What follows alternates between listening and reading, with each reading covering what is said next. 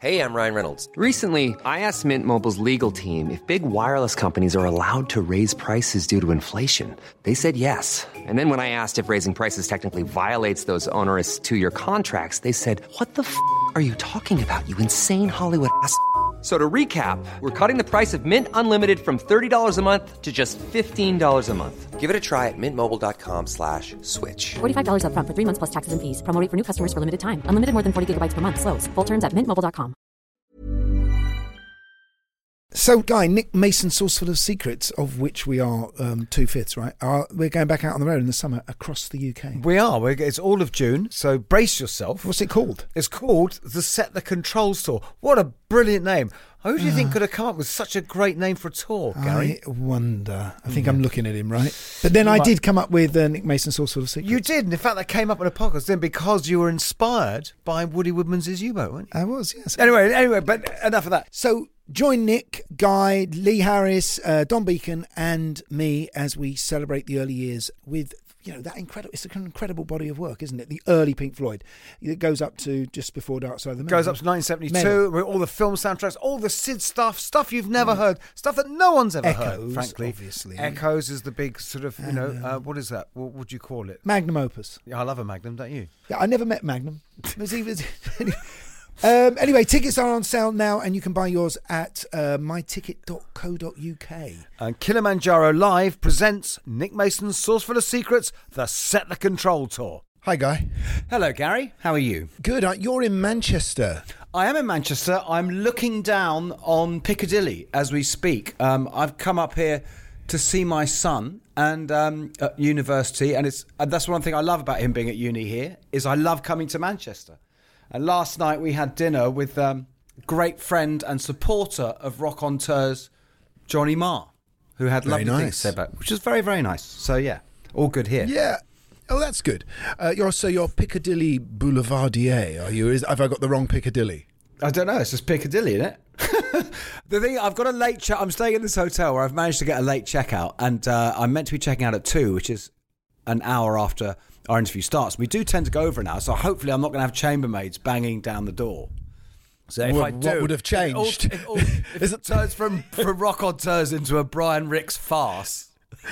People, actually, funnily enough, there's some great stories about people having to bang down your hotel door, aren't there? Really? Yes. Including one where lovely Barry, who works with us now with Nick Mason, when working with Floyd, he actually had to get a screwdriver to it, take it off its hinges. Yeah, because I'd put the chain across. I have no idea. I have no idea what could have made me do that. And they had to hold a helicopter for me. Anyway, but never mind.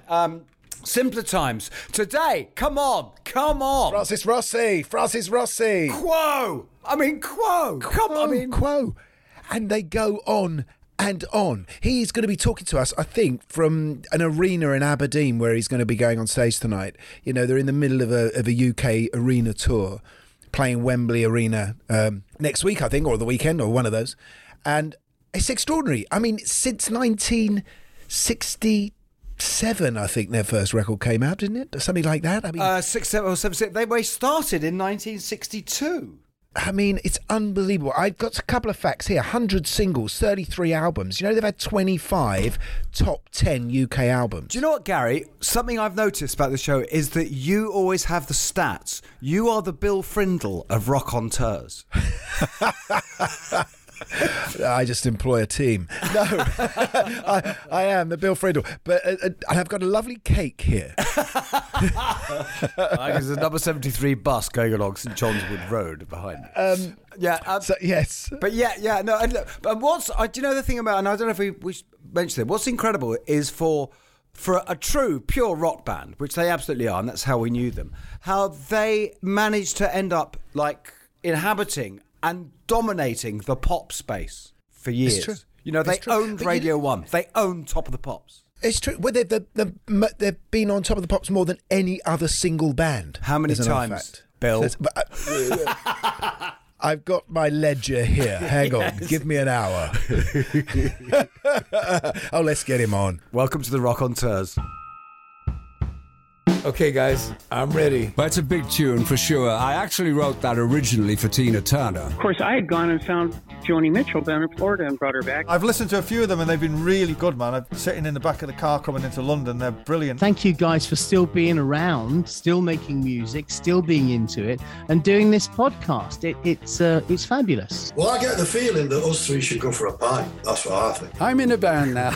It's called Roxy Music. You know this thing about the 10,000 hours of experience? Oh, yeah, get good at something. When we recorded Arnold Lane, we'd done about 50 hours. The Rock Hunters podcast with Gary Kemp and Guy Pratt. Keep on rocking! Hello, mate. How are you? Very well, very well. If you look at someone, try to look at the camera, it's up there. Thanks for being on, because you're right, you're so busy. You're right in the middle of an arena tour, aren't you? Yeah, I like the way you put the status quo thing in the camera. It's a lovely shot. Look, Mate, I've got to get that. This is showbiz. He always does it for us. He's always got the record, you see. It's my original record. He's proper. Wow. I mean, but, this meant so much to me. This really did. You know what's interesting about that? It's called Pile Driver, and it's got a gorilla on the back holding a bomb. And I said this to someone, the Pile Driver was a bomb, wasn't it? It was the bomb. That's right. Pile Driver, yeah, but where the gorilla gets in. And the gorilla was, yeah, exactly. You know what else I loved about this? The Vertigo label, that spiral label. I know. Could you ever stare at it? I couldn't. After I've been smoking, I just realised, all right, stop smoking. I was only 12, though, Francis. Oh, right.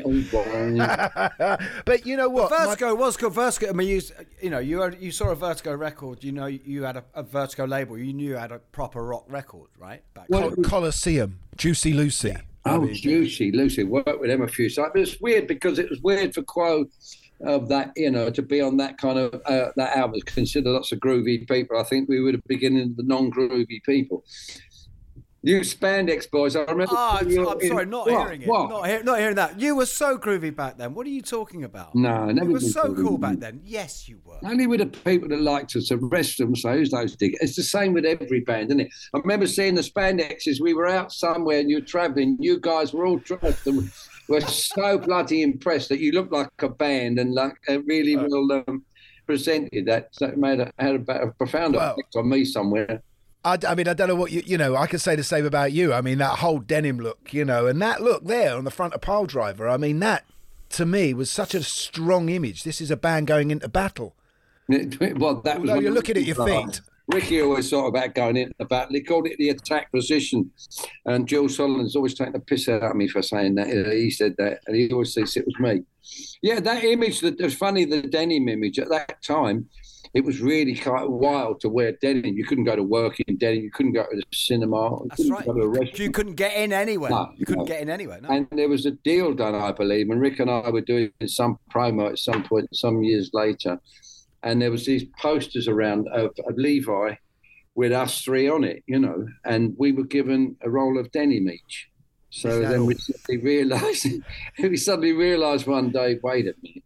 On telly we were, and wait a minute, someone got paid for that, didn't they? Yeah, it's only to learn this stuff. Exactly. But this is pre David Beckham days. No one knew about sponsorship, right, in those days. No, I suppose you're right. Roger Daltrey did kickers. That's the only other thing I can think of. I remember I went out and bought a pair in the King's Road because he wore them. I thought they were great at the time. No, but I remember Queen as well had Adidas shoes. That was their thing. And I remember being backstage with Queen and they were saying, yeah, this is fantastic. We get sent free shoes all the time. No money. It's something, isn't it? It's something for nothing. It's incredible, yeah. Yeah, listen, thank you so much for doing this because you're in the middle of this tour. You're in Aberdeen tonight. But listen, I just want to say, because everyone, obviously this is being recorded on Friday and England are playing tonight. You're in Scotland, so it doesn't matter, right? But you're not going to show it on any screen, are you? No, we were somewhere the other night in Tilburg in Holland. There was an England game on the afternoon the guys watched, and then just before, not long before we went, there was a Dutch match, and I believe they won, so we're kind of safe. Every time there's a World Cup, you must have affected yourself. They have a gig on. And if it's us, England, and the band goes on depressed, or if it's the people, the country you're playing and they lose, really messes the gig. So luckily we weren't affected too much that night. Are you a football man? Not madly, no. I like watching England play, and I think we also have some of the crew guys straight away started that sort of, wow, we're going to lose. And I'm sure our teams have known that historically, that generally people start talking negatively about them, whereas in most other countries, they swear blind their team is just going to win. And I'm sure some of that in the team's mind, they're aware out there the slightest mistake they make, that all these other much better footballers watching from home know what to do. Exactly. If it's the same with us fans, I'd be out of a job. I always thought the saddest, most defeatist World Cup thing ever was when the Scotland official record was "Don't come home too soon." It's funny we were playing that recently because I like Delametry. I call them Delametry, not Delametry. And I'm just going to Delametry. Yeah, and they made some great records, but again, that it comes across as a negative. That was a great little tune as well, but I can see what you mean. You don't want to hear it from the terraces, do you? Yeah, no, I agree, but you're expecting them to lose. That's kind of weird. You're right. Yeah. You haven't stopped. I mean, you've literally been this kind of snowplow rolling through rock and roll from the 60s through the 70s. It was like ignore punk, whatever that is. We'll just keep going, and it's not stopped. You're here today playing this arena, but I know it's been a while since Rick died, but does it feel like he's still on stage with you?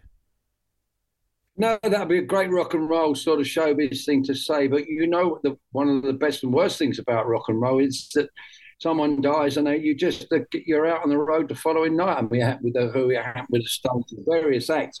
It's kind of mean like that. But that old adage that the show must go on, it really does, doesn't it? If we were doing a show once, and Jeff Rich, the drummer we had then, lovely little fellow. And we were doing this so-called comeback, doing Nebworth with Queen, and we had 3 shows that day. Management did well. And he must have had some gastro jobby, shall we call it. And we were just feeling Roadhouse Blues, and he sort of started to fall off the kit like that. And as I said, just poke him up. So they propped him up and held him. So he played the last few bars of the gig, and he went on to the next 2 gigs after it. So it is, I do dream about Rick a lot. Sometimes it's really positive, and it's when we were young and basically we were kind of in love. It was over the top, really. People would get most upset with us 2 holding hands and us trying to camp it up somewhat. And then there are times when it's kind of negative. There was a dream about 2 or 3 nights ago, and I'd been asked to do a song for some South American movie, and I'm trying to learn this song. And he came out, he said, "I think I should sing this one, don't you?" What? And it's just so weird things come up. And when he first died, we would all dream. And he came up and turned up in the gig and walked in. Where'd you go? I thought you were deaf. He said, "Yes, so did I." And it was so believable with Rick that he always bounced back. We said, "How are we going to tell Richie that you're still we'll have to do something?" He said, "Well, you'll have to tell him because I'm here." And that was in the dream. It doesn't even seem ridiculous. So, well, it's Rick, of course. But Richie does such a fantastic job and is so much like Rick in many ways. A couple of ways I can't say, but he's very much like Rick in his way, and he modelled himself on Rick and I, but mainly Rick. So we were saying this at catering this morning, and how if you'd seen that in a movie, that this kid comes along, that he's been his idol all his life and steps into the job. It's movie material, which you say not true, but it is with him. So in some respects, Rick still, he sounds like Rick a lot, so I don't know. Sorry, little aside, you just said in catering this morning. Yeah. You're not setting the gig up, are you, Francis? I did that yesterday. I came in yesterday. I was in this dressing room yesterday. Yeah, well, I tend to travel with and are in very early in the morning. And how do you travel? I travel on a bus. I can't not. I travel on a bus. I've travelled on a bus for many, many years. Do you do overnighters still? Oh, yeah, I don't want to. When the lady that you saw just now, when she first joined, we would get a bus on a day off, get up, get on the bus, travel. And so she said, "You're losing a day off." So that was about 25 years ago, and that's when we started travelling overnight. So you're already there. And I enjoy the idea of travelling over. When I was younger, there were lots of sort of these movies about travelling circuses, how they would all move together as a family, like this lot does. And people would go to town and sell tickets to try and sell, and then they'd move on a week later. And I think that the film would spin around and Variety would come up. Yeah, newspaper front pages. That's it. Yeah, you got it. So you are old. And a line going through a map. Yeah, that's it, yeah. Well, that's what we do, isn't it? And I think that's part of the thing I really love about it. But we last night was very windy, and I'm lying in the bus seat. This is heaven, and I don't go anywhere else. I'm on at the beginning, I get off at the end. Francis, because we're in this band with Nick Mason, we've just been on tour for months, and this band, I've worked with Nick for 35, and this is the first time Nick has ever been on a bus, ever overnighted on a bus. He's used to doing Floyd private planes. He loves it. I couldn't do that either. The idea of getting up getting to an airport is what? No, exactly. It's horrible. Horrible. I'm already at the venue, so I wake up and go into catering and lovely. Because you've got great caterers with this, but I do. I've gotten used to a thing, and I like a routine. Whenever I struggled a bit this morning because I had to do this with you, and I do this with you, and I did something beforehand, which meant I got up half an hour early. I normally get up at 9:30. I got half an hour earlier, so I could do my juice, do my walk, get into catering, get the shower, get the shave, sweep the hair, both. Do your juice. God, times have changed. I must say, Francis, you're very, very nicely turned out. You do look good. Well, that's the mod. That's why some of the things coming back to me. You guys, Spandex, I said, saw you in some place. And I thought, I like that. And Bowie. And we used to dress. And Charlie Watts. We used to dress. I like to dress for... I just like a lot of the winds are freaking. You look beautiful, mate. You really do, handsome. Talking about mods and all that, let's spin that like camera around and go back a little bit to the 60s, if you don't mind. And you starting out as a kid getting into music. I mean, you were in the Scorpions in 1962. I mean, you 17, 18 or something? In 1962. No, before you were at school, weren't you? We did our first gig when me and Alan Lancaster were about 13 in October 62. It's not when you document this stuff, it sounds like we're a bunch of kids almost playing. We were doing all sorts of covers and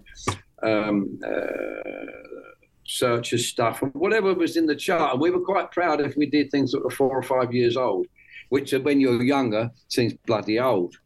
And but we were really, really lucky that the very first gig we did, a guy came up, manager, it's a big pardon? Manager. Mm-hmm. And it was our manager, Pat Barlow.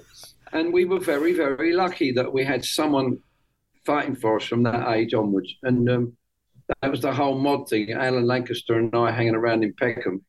It was the Windsor Not Even Then and the... What music were you dancing to? What were you into? What was that, young man? What was that other word you used? Dancing. Isn't that a euphemism for something else? I never danced. I danced when I was about 11 with Margaret Pierce, these girls that lived next door. And it seems that as soon as I'd been on and done a gig, something happened. I thought, I can't do that anymore. And I still can't. I could die. I went to my daughter's wedding, my eldest daughter's wedding a few years ago. I said, Carl, as long as you don't want me to dance. And it was a deal we did together. I don't know what it is. Self-aware. He's a dickhead, really, getting away with life. I'm just still a dickhead getting away with it from 60s onwards. But what music were you into, though? Oddly enough, we had Luxembourg. I heard Luxembourg and various things, but I was all pop, I think, pop record. I was brought up with Italian opera and such. But it was whatever was in the chart, whatever I saw on top. The pops or Ready, Steady, Go, or I think what's the name? The American one was Oh Boy was still on.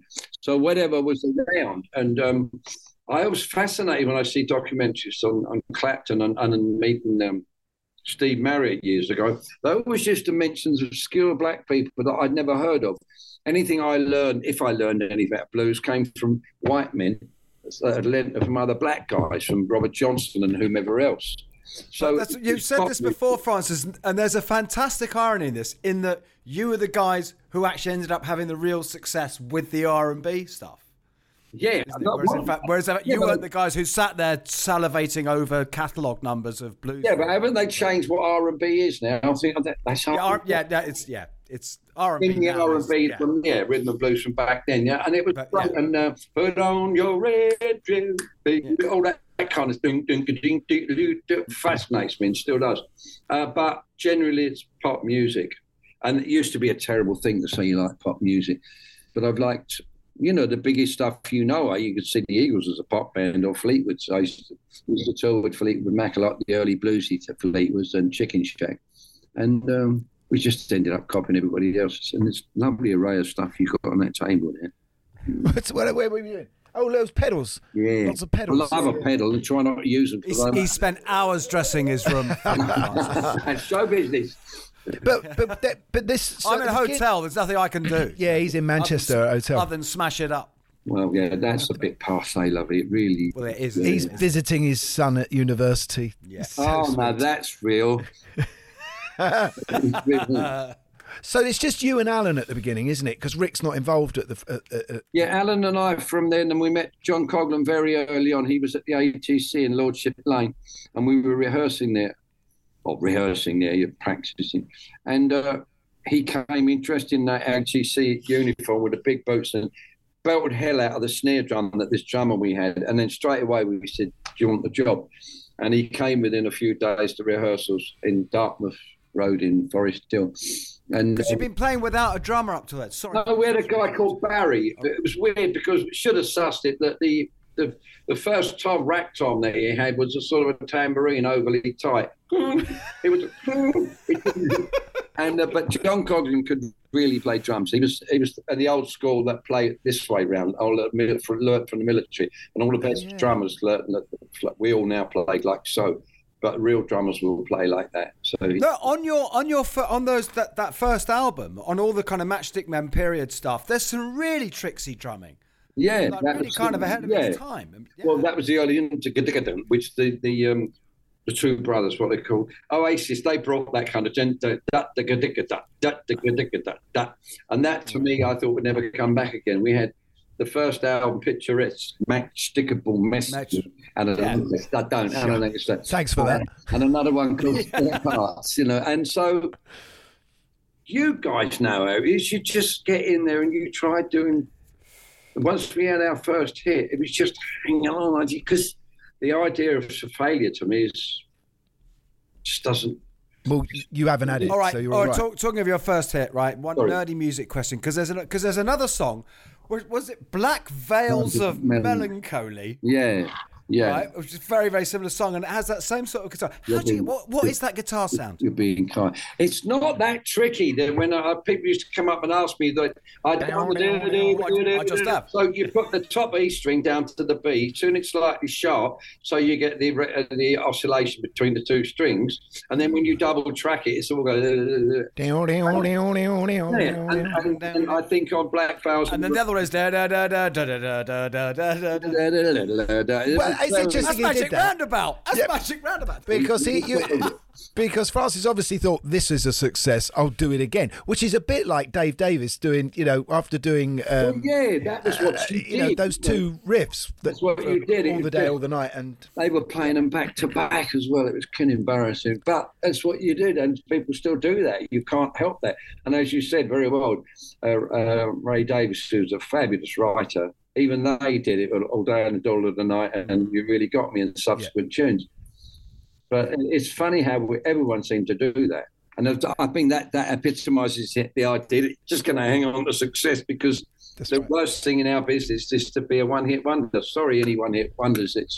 But talking about success, Francis, what's extraordinary, your first single, Pictures of Matchstick Men, it's top 10 in America, right? Yeah. And you don't go. Yeah, there were lots of mistakes made. I mentioned this to our agent the other month that I was talking about. What, you just suddenly realised? I read we were going in the NME. I thought, really? I didn't know that. And again, that's part of the whole thing that you do. Obviously, you get a line in the NME. They say that you're going to tour. Well, when we did tour, we were that impressed with the American accent, Rick and I, in Los Angeles and on Sunset La Brea, Travel Lodge. It seemed heavenly to us, but the phone rang and we were like, this and that. It was straight off the TV. So, but we found the American thing very intimidating. There were some fabulous bands that could really play, and that play the arse off you. You must have met them and you go into certain states that you cannot believe the quality of the musicianship. And we were losing a lot of money there, and I think we took a view, again, that should you get so far in your career and say you threw all that away chasing the American dollar. And that's what it looked like we were doing. Subsequently, you realise you could have gone to a stage of drawing 3,000 to 5,000 and be out of tour forever there. So it was fundamentally a mistake, but you made them. It was real psychedelic, that record, that opening album. Was psychedelia in the air? Do you feel like you helped invent some of that? But you had it. But you literally had everything on it. You had the wah-wah. You had everything. I mean, it was like you were just copying. You went on all the rides. Yeah. We were copying you at the end of a decade. Luckily, we went across the decade and then re-emerged, or as Madonna said, reinvented ourselves. But I find that most acts must realise that if you last a while, once you transcend a certain decade, you become yesterday's news, however. And if you can hang on, and that's what we were trying to do forever and ever, and still am, rather, just trying to hang on. You must have realised, because when I bought Pile Driver and everyone was getting into Paper Plane, etc., I then went back and bought pictures of Matchstick Men and was there a sudden sort of like resurgence of that old stuff? Yeah, to a degree. There was some Pie stuff released with like Mean Girl and such were released. But the difference between Pile Driver or Dog of Two-Head, Mark Kelly and Pile Driver was so great that Picturesque Matchstick will message people must have gone back and said, no, it's the wrong one, mate. You give me the wrong record. It's just not... Because we were copying stuff there. We were copying what was going on. Out of all of those, my favourite is Mark Kelly's. I think it's a fantastic album. It does have something about it. We were rejecting all forms of recording technique and no tracking of the vocal, no tracking of guitars, as few takes as possible, which is not the way to make records, really. If you can get that in one or two passes, there is something that happens. Well, we all know that. If you get two passes, then there's, even though it's rough and there are mistakes, there's something going on. Subsequently, if you get to 30 or 40 takes, not only have you ironed out the mistakes, you've ironed out any vibe to it. It gets so there's always a jolly clairvoyant which way to go, I think. Something I'd never noticed before, but listening to that last couple of days, I was getting quite strong Stephen Stills vibes from your voice. Somebody said that to me once. Roger Glover, we were making Wild Side. Oh, there you go. I wasn't completely off then. There's probably it must be something to do. Whenever it was before all that. Make the new engineer, he would get a C414 microphone. We'd keep one to drop out any of the lower mids or stuff. And I can't hang that anyway. And once it made that, I remember saying to Pete Williams, does it sound like him yet? And he said, we're getting there. And it would sound like, again, so that's making the same record over again. So the criticisms about us making the same record over again for years is probably true. Yeah, but that's interesting. Was there a moment that you remember when you think, that's actually me now? I sound like Francis Rossi. And I'm going to stay. Yeah, well, that's why I would say to Pip, do I sound like him yet? Because once you got the second track, and I got very good at double tracking to a point where it would phase, which was no good. You needed it to the slight out of tuneness going, which makes it commercial, and which is what when a lot of the ABBA records were done, they would do the second track slow. It so that Gareth's voice came back a little bit more zingy, and that's recording technique and anything to make. I said anything to hang on some form of success. Vacuous fucker, yes. You've hung on. Yes. It's all right. I'd say, you can clip your nails now. I've got no fucking nails now. I remember there's a bit in your documentary we watched the other day where you all go down to Carnaby Street and get kitted out. That's a lovely story. But I mean, how was that? That's what you did. There was a guy on Top of the Pops. If anybody sees old Top of the Pops, if it's still in colour, there was this guy. They said had a shock of red hair. They were very delicate with it, and it was Colin of Carnaby Cavern. You saw him there because he was and there was the one shop in Carnaby Street that you went to. So asked Jimi Hendrix, the Grapefruit, Amen Corner, everybody, and you'd go to a photograph session, and the bloke would say, "Can you change your shirt? I did that one with Jimmy. Yes, don't change your shirt." And can you do that shirt because so-and-so? And everybody bought the same clothes. So we were rejecting a lot of that dressing by going, we'd just turn up in your jeans and go on. And Rick and I had to wear a pair of pumps at the time. We were wild. We had coloured laces. We knew where we were going. That's ahead of your time because that's actually very 80s hip-hop. Everything goes around. Yeah. So where was that denim thing coming from? I suppose there was, this is, I guess I'm thinking West Coast America. That it's suddenly, Laurel Canyon look. Those bands were becoming. And scruffiness, because I suppose being smart, like the mod thing, and smart, and you dress. You must remember, it's still happened to you guys. You couldn't go on television dressed like a mess, so you couldn't go So you're going on television. Jeff Rich, when he was in the band, would put fresh underpants on each night because his mother said, when you do a gig, you put clean pants on, son. So he put clean underpants on. So that went on. So the idea that we could go on stage, and we did the Castle in Tooting. Do you ever do that? And we were supporting Mock the Hoople, one of those. Mock the Heeple. Him. We expected someone to come along and say, you can't wear that, because the Gene Pitney tour that we did, they used to do your makeup check, that pan stick stuff, and if you weren't dressed properly, they'd send you back to the dressing room to dress properly. Wow. And so the idea that you could walk on stage in a pair of jeans and an old T-shirt and then be getting holes in the knees was kind of wild.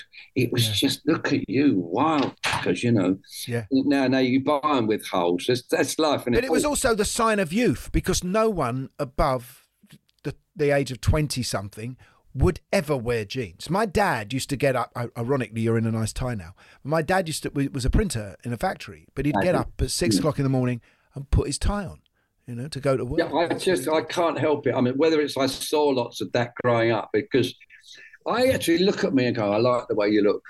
And then I look at the face. But you know what I mean? The idea of dressing and I don't know. I can't help it.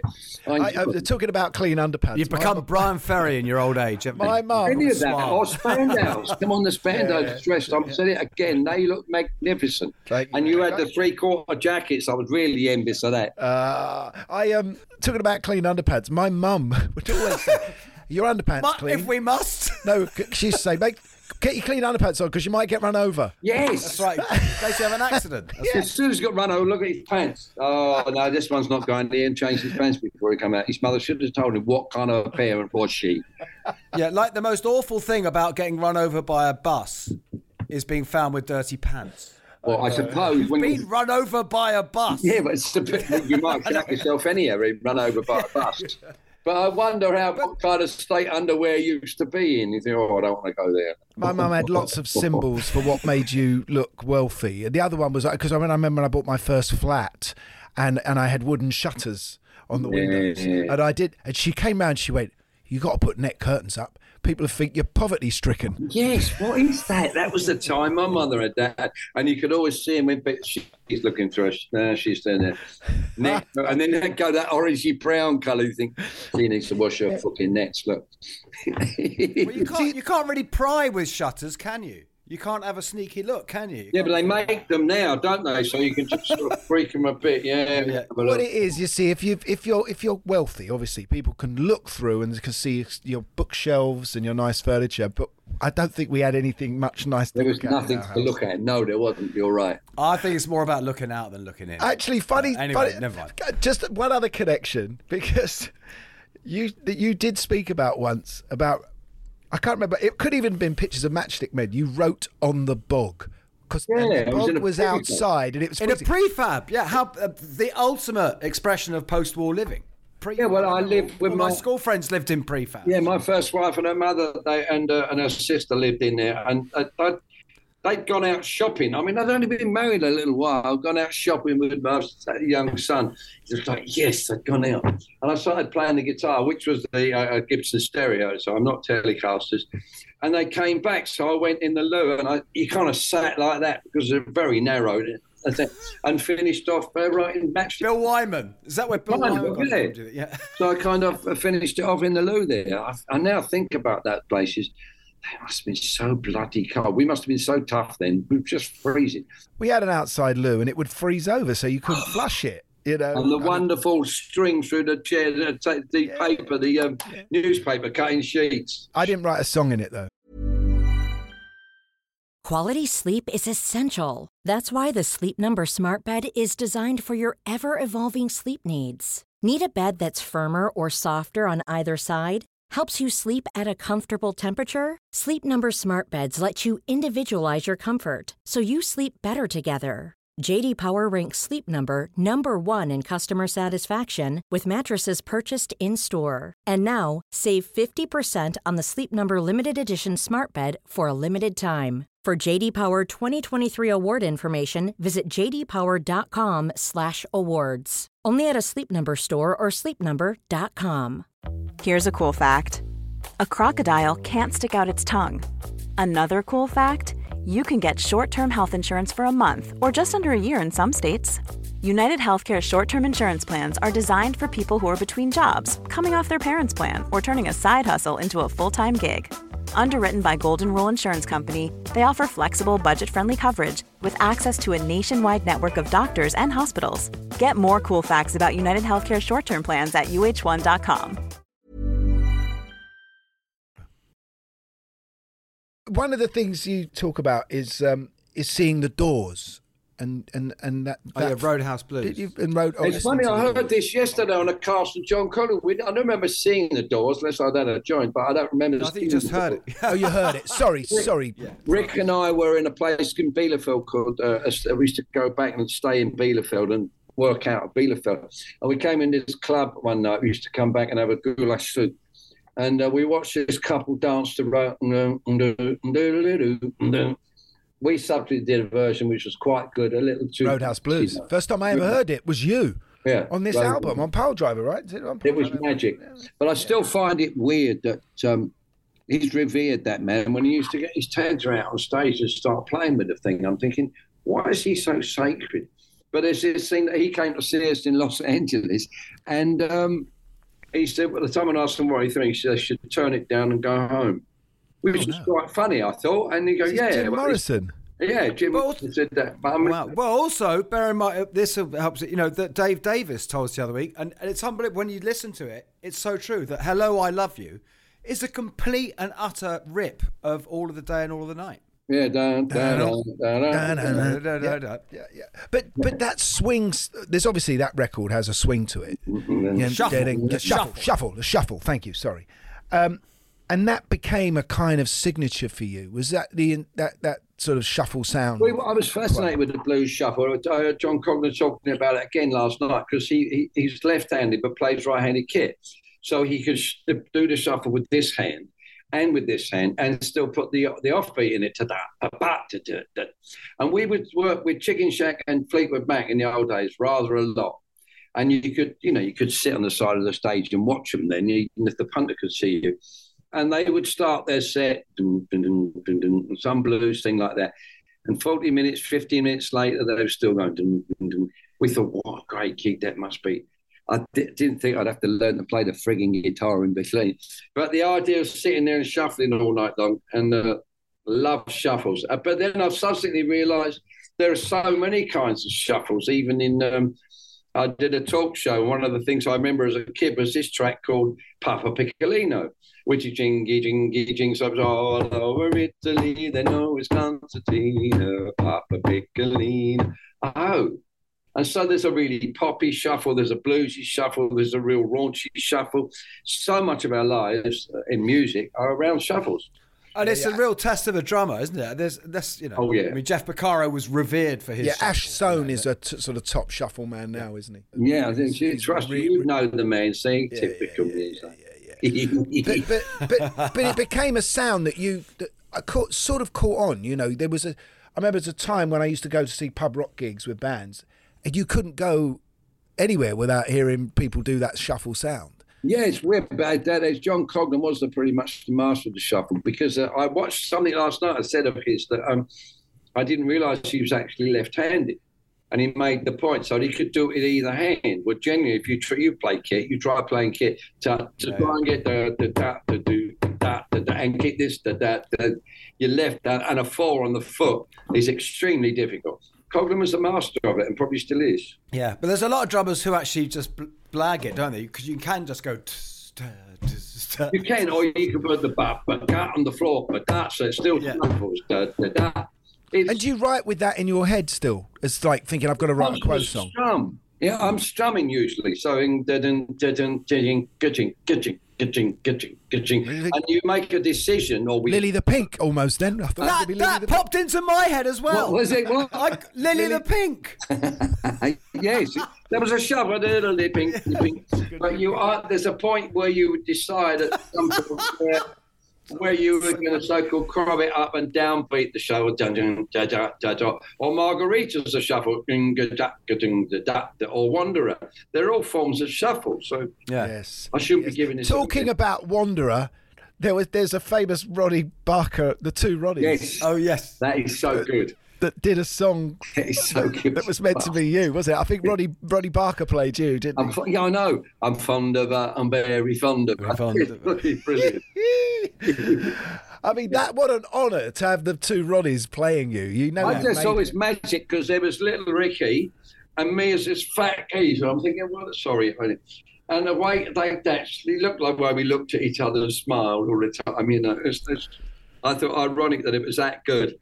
That good. I loved it, yeah. One thing I love that's the complete opposite of what you would think is that whole, what you talk about, the attack position, that whole head down, no, Nancy, no, we're going to rock thing. Yeah. Where that actually came from is the complete opposite. It was from you playing to the fact that your audiences were kind of stoned hippies who just sat on the floor with their... And a lot of times we'd walk on and they'd turn their backs. We did a lot of stuff with Tyrannosaurus Rex before they were T-Rex and various other acts. And when you were supporting, because Quo had come from this pop thing, how dare they would literally turn their backs on us. So we would just look at each other and your head would go down. You start with Junior's Wedding, and the head would come down like that. And it just became an image. And I suppose everybody realises that if you see something that's taking, you exploit the thing. Yeah. So the idea that I actually had my hair, you'll like this, I had my hair streaked in town. I wanted silver streaks. I loved silver streaks in the hair. But dickhead didn't realise they'd have to bleach it first. So I had highlights at 21 or something silly. So, and that's that cover. And that was us just blanking the audience, just doing our thing. That's you. Of course, that's you in the middle of Pole Driver, isn't it? Blonde hair. Yeah, there it is. Let's see. Yeah. You can be mean, young man. Was there a song then? Was that a sound then on Pole Driver? You think, this is it. We don't sound like any other band. We are. Yeah, there was, but it also is that, is that there's a certain shame in it. Our record's always narrow band, kind of, because the whole thing of Satan's Club is two rhythm guitars. I didn't want to be a lead guitar player. It had to happen. I had to try and learn. And so which sounds so good, by the way, on record. It's so good. And it makes you think, all those bands with one guitar, it makes you think, why? There's always a hole. You can have that. There's always a hole. And the bass guitar, because poor Alan was a short ass son, he was a little fellow, he got a short scale. That's right, you always played short scales, didn't you? Right, so the short scale, and then the timbre of the thing was there. So there was this narrow band of sound. It was quite unique. But whenever we heard a record, and something before or after ours, it always sounds so broad in terms of the sound, as opposed to these tiny Quo ones, other than when we did Down Down. And people kept asking me how we got so much bass on the record, so I've got no bloody idea. It just kind of happened, got no idea how it happened. Yeah, so you can't get by with just passing by saying, oh, when we had Tyrannosaurus Rex with us. I mean, Mark was the time I was buying Pole Driver, I was also obsessed with Mark. He was a lovely man. I liked him a lot. But maybe it's not very good for me to say this, but I think one of the best things, if you see clips of him there, the old Top of the Pops, and I think when you guys were still, you see someone looking up, they're looking at the monitors that are in there, and you could see Mark going, oh God, he began to, and he wasn't like that before, he began to go into the, look at me routine. And I think it's, I think they were sitting on the floor with Tyrannosaurus Rex, weren't they? When he was doing that, him and Steve Peregrine Took, I believe his name is. They would just, and he would talk very helpfully to the audience about Pan, the god of music, and some. Perhaps he'll come. But he tore the places up everywhere he went. He was excellent. I loved him to death. He was an excellent guy. And I did read that Down Down had was Deborah influence Down Down. Is that true? Yeah, well, because when Bob and I had got to it, we went again. Oh, we got to the next verse, and we kept getting to it. I said to Bob, we need something to Dad do it like Deborah.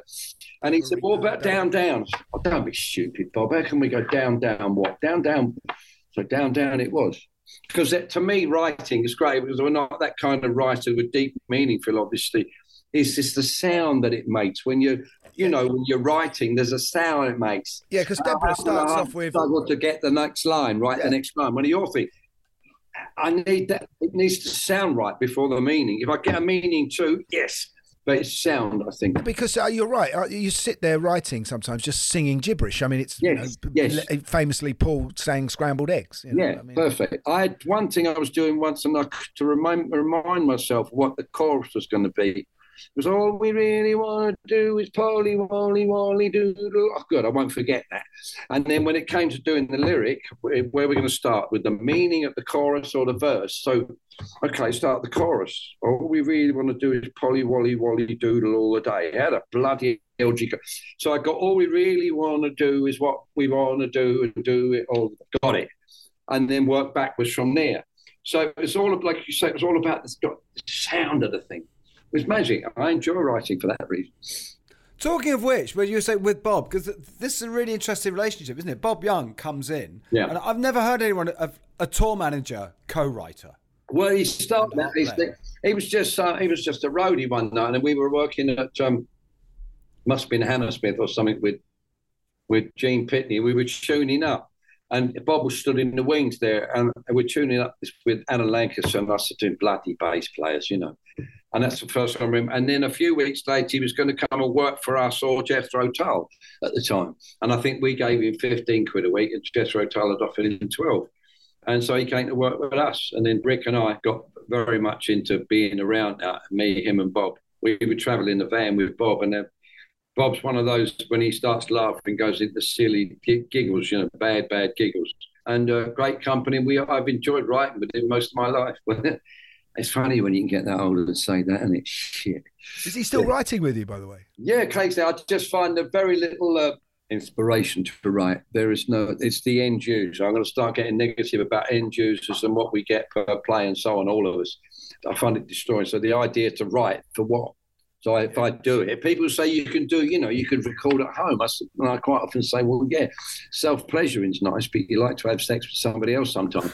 And to me, that when we make records for people, there's something great that that they like it. You hear it on radio, changing their lives. Generation, and you can't invent that value, the value that a record has. You can't invent that if something's just available to you. Yes, agree. And we've kept us alive. We've earned livings, and we earned a lifestyle.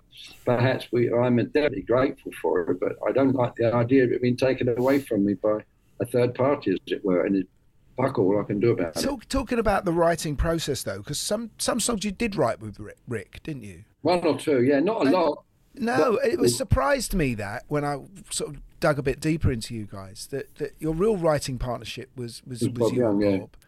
But your friendship. Well, you had shifting partnerships, didn't you, within the band? It seemed to be. Yeah. Well, it was. You know what a band is like. You know what a band is like. There is that when you start writing, they start saying, "Oh, well, I want a bit of that." Well, write something. I don't mind. And so in the end, you had to write with each person because there's I can see your face. There's that 2.2 tracks per person. And you go, okay, well, have quality control. And I watched a documentary on Tamla the other week. They actually did have quality control. They sat in a room together, and if it didn't go that room when the record was made, it didn't go out. Yeah. Whereas in the end, in a band, because it's a democracy, or as best it can be, there's 2.2 tracks per person. And if he's only brought in 2 or 3 tracks, they're going to get on the album come hell or high water. Yeah, now you notice that. Sometimes there's some Queen albums out there and all 4 members have got equal. Mind you, all 4 members wrote massive records. They just divvy it up. They get rid of all of that tension by just, they're all... I've read this and heard this before about various acts, and I'm very much out there. I may be wrong. I may be wrong. I don't know. But it's certainly nice PR. It's certainly a nice bit of PR. It's nice PR. I heard it about you too, but then there's the idea that I heard that as well. Share, but then someone has got the merchandise. It's show business, everyone. There's money involved. I'd like to dispel this whole thing, the whole 3 chords looking for the 4th chord thing. Yeah. Your songs have loads of chords, and you've got all sorts of incredibly tricky little stuff. There's stuff on your earlier albums. I think he played on it. He pretended. Is prog. Basically, isn't it? Really tricky. I think there was an era when we were doing things that were 3 separate movements and all this stuff, and there was some but after when we became successful, people had stopped smoking, the audiences. The jugs changed out there, so people were faster. There was more alcohol. There was less people sat on the floor going, hey, that was great, man. They were all up. So a lot of the long protracted, for us anyway, arrangements were kind of out the window. You lost their attention. And we all know that you do not lose the audience's attention just so you can play with yourself. And that's self-indulgence. And there's always a balance to me between self-indulgence and giving the audience what it's come to see you for. Like when we say you plundered your back catalogue, well, we didn't plunder someone else's, did we, dickhead? Because we use our back catalogue, it's whom we are. Yeah. But in the 70s, there were quite a few bands that were kind of in your ilk, like Eddie and the Hot Rods, and even AC/DC were coming over and doing shows. Gotta give it to AC/DC. Someone said to him once, a few albums back, what do you say to the critics that say you've made the same album 17 times? He said, fuck off, 18. So, it is the same over and over. Wow, each time you hear an AC/DC track, what is it about them? That's their magic. But how did you see punk when that happened? Was that a threat or was that something? Not very well, to be real honest. There was something about me that we can all be sort of a dickhead on camera. And yeah. You know, I thought you were about 12. You're about 15. I don't know. I don't. And I think McLaren made various people exploit that. Let's just be offensive. Yeah, we're all anti-establishment, trying to be establishment. As much as we deny it, we're trying to grow up, I think, most of us anyhow, and become, it's like the Stones were anti-establishment. They couldn't be more establishment now, could they? That's right. Yeah. Same with all of us. We're trying to be, as much as it's kicking and screaming. No, all titled. You said you're in Manchester seeing one of you. That's establishment, whatever it was. Seeing his kids. But musically, it didn't make you think, oh, we need to change what we're doing. Yes, sometimes I remember thinking, I went to the guys and I'd heard Already Gone by the Eagles, and the fact that it was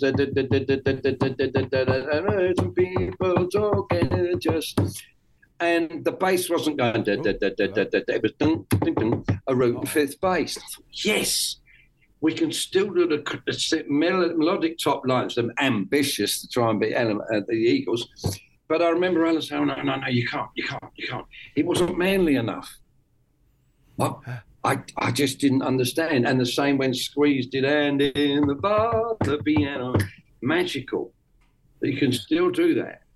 And to me, that would have been a progression. But every time you've tried to progress within that framework, you get slated by your own fans, as it were. Yeah. When we did Rockin' All Over the World, it was the biggest record and biggest album at the time. But we lost more fans on that record than we'd ever done until. I still can't believe that you didn't write that. It's the most quote song ever. It's the most quote song ever. Grumpy John Fogerty. Cool. Yeah. He but back to the punk thing. Joyful. But, isn't there a nice revenge thing that the actual? I love that we've all got the gig that we went to that made us go, yeah, that's it. That's what I want to do. And for Paul Weller, it was you lot. Yeah, he knew Ricky. Their dads knew each other, and he was very. Rick was very instrumental in helping learn play guitar and the drummer, and it took him years. And I understand that the idea to say you were influenced by Quo was your PR people. Because it was only because he just said the Who. That was all he would say. That was hip, and that was the mod thing, wasn't it? It made a lot of sense. But later on in life, he did actually own up, which I respected him for. And I think he's such a peak to say. He's done some wonderful things, and he has progressed within being Paul Weller. Incredible, it's quite unique. He's still got your Wem amp. Yeah, I know, and these other bits and pieces we got off of Rick. There were these amps we got from German. Stramp, I think they were called. It's the one unit. Had a tuner in it, all sorts of stuff in it, and he used that for a while. But I think it was great that he actually finally came out and said, I was influenced by Quo. Because I think that's why he plays the Wem, isn't it? Because he got one off of Rick. Rick, you guys were playing Wems for. Have you always played Wems? Yeah, well, we had Charlie Watkins from Balham. When he made the Wem PA systems, they were just, you could add a slave each time. Before that, we were using two Marshalls plugged together, and if you weren't careful to touch the chassis, the one you get a serious belt, and all that stuff was going on. So Charlie Watkins was the pioneer of the Brian May, I think, plays Wem. He invented monitoring, and he was an accordion player who hated rock and roll. But I wonder if Brian May plays Wem because of you as well, because he was a massive Quo fan when he was young. He's got his. He's still got his AC30s. We all AC30s, yeah. Because you were AC30s, and then you went to Marshall Stacks. Oh, right? Vox. Sorry, I'm saying Wem, and I mean Vox. You're saying Wem. I know. I wonder what you were doing. Sorry, can we re-edit this whole section? No, that stays in. Okay. No. What an idiot is what I'm saying. You've led me. I meant to say Vox AC30. Yeah, the AC30 we still have in the box backstage. That's where the most front house is a mix of that, a simulator, and the Marshall 4x12. But ideally, we all grew up with that. That was the big amp, your AC30. I remember going to Charing Cross Road to Larry McCarry's, and the just closed, finally gone, isn't it? Yeah, and everyone got your AC30. They were the amp. It was as loud as you can get, really. If we're just going to have a little gear moment, sorry, Gary, can we just the green telly? Is that? Do you still have that? Are you still? No, I sold that. I sold that a couple of years ago. It would never stay in tune in the end. But it was one of those. I'd played a Gibson before that. Rick had a 335. I had a stereo, and I swapped it with a guy in Badfinger, and he had this Grimshaw. The Grimshaw, the bridge collapsed. They were in Scotland. They got 2 Telecasters. I said to the roadie at the time, which one shall I keep? He said that one was the Sunburst. I eventually sanded it down, some wood colour, didn't like that. Painted it black. It's a young man, black. And that was bloody horrible. Sanded it down again, was painting some furniture at home, painted it green. All those kind of things. And it started to sound rather well. And it was just accidental, purely accidental. Well, the first time I met you was at Psalm Studios, doing the Band-Aid record. Oh, yeah, that was a thought. Jesus, that was the day. And I remember you guys made me laugh so much. It was just you and Rick in the corridor holding court for most of the day. It's not what we were doing. We were... That was handy for the gents, right? It was right there. It was weird because I remember saying certain things that Rick and I had and were doing of a passing around, and Geldof got very, very upset, because there were no drugs. And I thought, well, it's very strange that we all have this sex and drugs and rock and roll, but not on certain days. Well, make your mind up, Bob. But it was a fun day, though. It was a great day, I thought. And that was a classic example of we were this other generation, and all you guys were this whole new movement. We were very lucky to have been there. But every one of the bands that was the new movement, if you like, whether it's Midge or Bob or me or Bono or Boy George, Paul Weller, we all agreed on you. We all were happy you were there. Yeah, I know, it's weird. That's bring the old boys in, them 4 old fellas, they're all right. We were very, very pleased to be there, and very. But again, like the rest of us, didn't know it was going to turn into what it turned into. I just never had any idea at all. I thought, can't we just get out of this? Do we have to? And then, Guy, I have to continue on this because this is like my moment. Please, of course. I mean, I spoke to my brother Martin yesterday, who said his greatest memory of being in Spandau Ballet was the day before Live Aid when we went down to the sound check, and there weren't many bands there. But you were there, and you were doing the sound check for the opening of the show of Live Aid. Mm-hmm.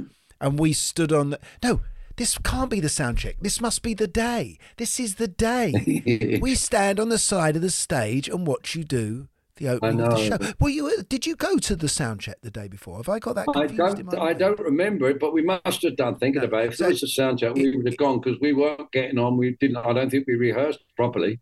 No, it must have been the day. And there's in our documentary Soul Boys, there's footage of us on the side of the stage watching you do, rocking all over the world and singing along to the camera. I mean, what a moment in time. It was sheer luck with all of us, I think, because it wasn't until we walked on that Ricky and I realised, this is kind of serious. Or what you must have done, we flew over and the gig was totally full up at whatever time it was, at 10, 11 in the morning. And everyone was very behaved backstage, had the dressing room for a limited time before and after.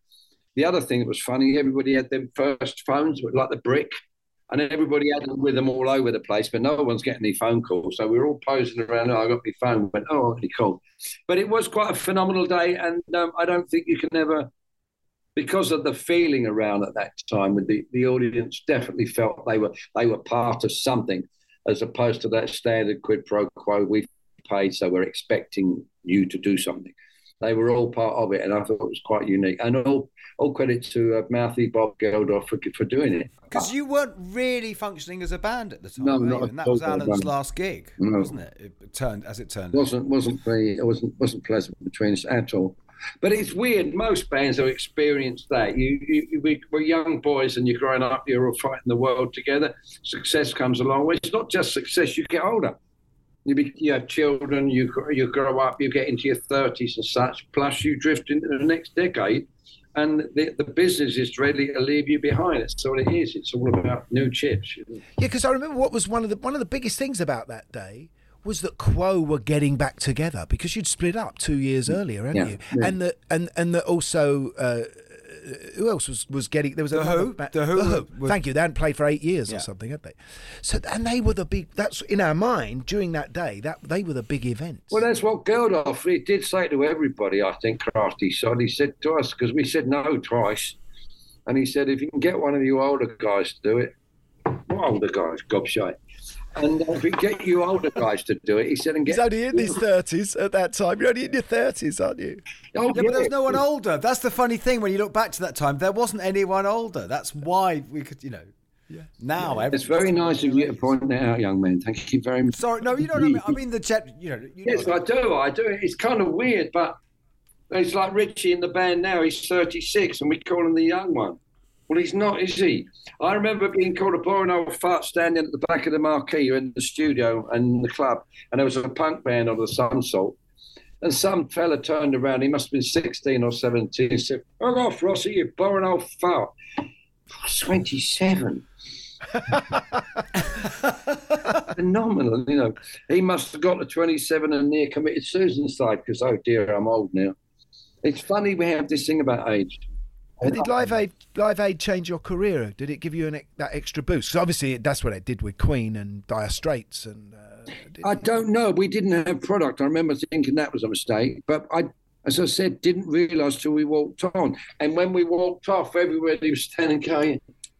And there was a different look on people's faces of shit should have gone on first. Because we didn't realise we were going to hit every newsreel around the world. So that was the joy of it. But with the perfect song. Yes, but at the time when they said, do you want to go? We're going first. Me and Ricky would go and be out there by 12:15. We'd piss off. We were like, do your gig, get out. It's a Beach Boys thing. Go on, do your hits, go home. And you couldn't go home, of course, but it was a magical. Yeah, because there's a funny clip of Janice Long interviews Rick. And it's only like 1:45. He's only been off 10 minutes and he's completely off it. Yes. So was I. We were straight away tequila and orange juice, I think, at that time. But I managed to hang on. I sat there all day. And then Rick went home somewhere. And I saw Bowie at some point, and then really late in the day. And he still looked immaculate. He didn't look rat-ass. I said, how do you do that? He went, well, couldn't you tell me? Because he looked, bloody, he looked tremendous. Great, another great guy, yeah. Yeah. So I didn't tell you. No. It was. I'm always surprised that you didn't. You were there playing, Guy, because you're. I know. I was always forever playing with someone. I was in Ice House, the Australian band at the time. So I was. Out it was a great, an absolutely incredible day. I just mentioned the friendship thing because, for me, there was always this wonderful look that you gave Rick constantly on stage, and looking at it again now, it felt like there was almost a shyness of you as a front man, and that Rick was the archetypal rock star, wasn't he? The amount of people, he was never quite satisfied, and I used to say to him, the amount of people who want to be you is phenomenal. Yeah, it's because it was the archetypal blonde. And if you think subsequently the amount of heavy metal thrashy blondes that were all this parted hair up, they all wanted to be like Rick. And but we were so close that we'd look at each other for comfort, I suppose, or security if we were okay. And that was a vestige from way back, But it worked for us as fans. For me, because I just saw this, and I remember talking to Martin about this when we were in our 20s, getting Spandau together. we were saying, I love the way the faces always whispering. Ronnie will whisper in the other Ronnie's ear. Or, or Francis and Rick would look at each other and talk. It gave this sense of a camaraderie that was beyond the music and that we aspired to, a gang. It was definitely that way. It did wane, obviously, but it was like that at the beginning. We were inseparable, as I said, to a point of an annoyance to everybody. Did Alan get jealous about that? Because you were Alan's mate originally. You started. Yeah, I used to say to him that must have been an issue because Rick obviously joined at number 5, and before he's number 2. And John Coghlan was always sat on, I was seeing drummers are like goalkeepers. Where, yeah. And so I think. But Rick and I would do that when we were in our early 20s, just to wind people up, I think. We would hold hands. We would always sit in the car next to each other. We would always share rooms together. Everything was always Rick and I were together. But even much, much later in life, we would eat like catering. We eat at 2 o'clock in the afternoon, our evening meal, and we would sit and eat together. And then we'd be lying down have somewhere and have a nap together. And I do miss that. I miss having someone that close a friend. I don't really have, it sounds sad, I don't really have a friend like I had with Rick when we were younger. Thank you for doing this. What's the rest of your day now? You've with the where gig? We're up to 2 o'clock. I'll eat in 35 minutes, then I shall walk for 10 minutes. And I shall... Is that still your thing? That you eat is that your pre-show meal that early? Yeah. Interest in your routine. About 11 o'clock I'll eat later. I like quite like a cheese and roll. Something like that after the gig. But I shall eat then, walk 10 minutes, sleep 15 maybe, then sound check. You don't drink as much? I don't drink at all. I gave up drinking. Glad to hear. I gave it out. I just didn't drink the stop. I stopped all of that. The only thing I do is smoke a cigarette and I put it out. And it lasts me, if I'm at home, it lasts from about 6 o'clock till I go to sleep. And the same on the bus tonight. Sad I'll get. Not at all. Not at all. Far from it. Thank you, Francis. We don't want you to stop because you've been in my entire life. I mean, the background of my life is. You know what's weird is there's 2 old men talking to me about being and it's like where it's 3 old guys chatting about. You still make me feel like a kid. Exactly. So I must say, I have an absolute memory of being in Woolworths on the Strand and hearing pictures of Matchstick Men come on the radio, and there was that poster of you in your tailor-made denims, and I was looking, I was like, wow, Quo, that's Quo. And then they said that was, and I heard this record thinking, that is amazing, who is that? And they said that's Status Quo, and I remember my mind being blown that it was the same band. Yeah, but you must get medication for that. I was about 12 or something. They'll give you some sort of medication. Go and see somebody, honestly. Have a great show tonight. Thank you. Good luck with the rest of the tour. Take care. Wow, I enjoyed that.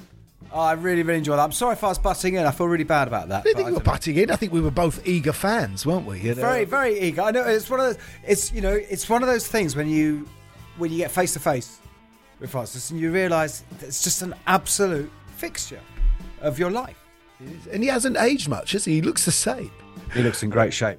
He does. He had a touch of the that look of his, the jacket. There was a slight touch of the "I'll take it from here, Sarge." Yeah. And he did. He took it from there, didn't he? He did take it from there. And so thank you to everyone for listening. Thanks, Ben, our producer. Ben, our producer. Thank you to Status Quo. Yeah, thank you. Really. Long live the Quo. Good night from me. It's good night from them.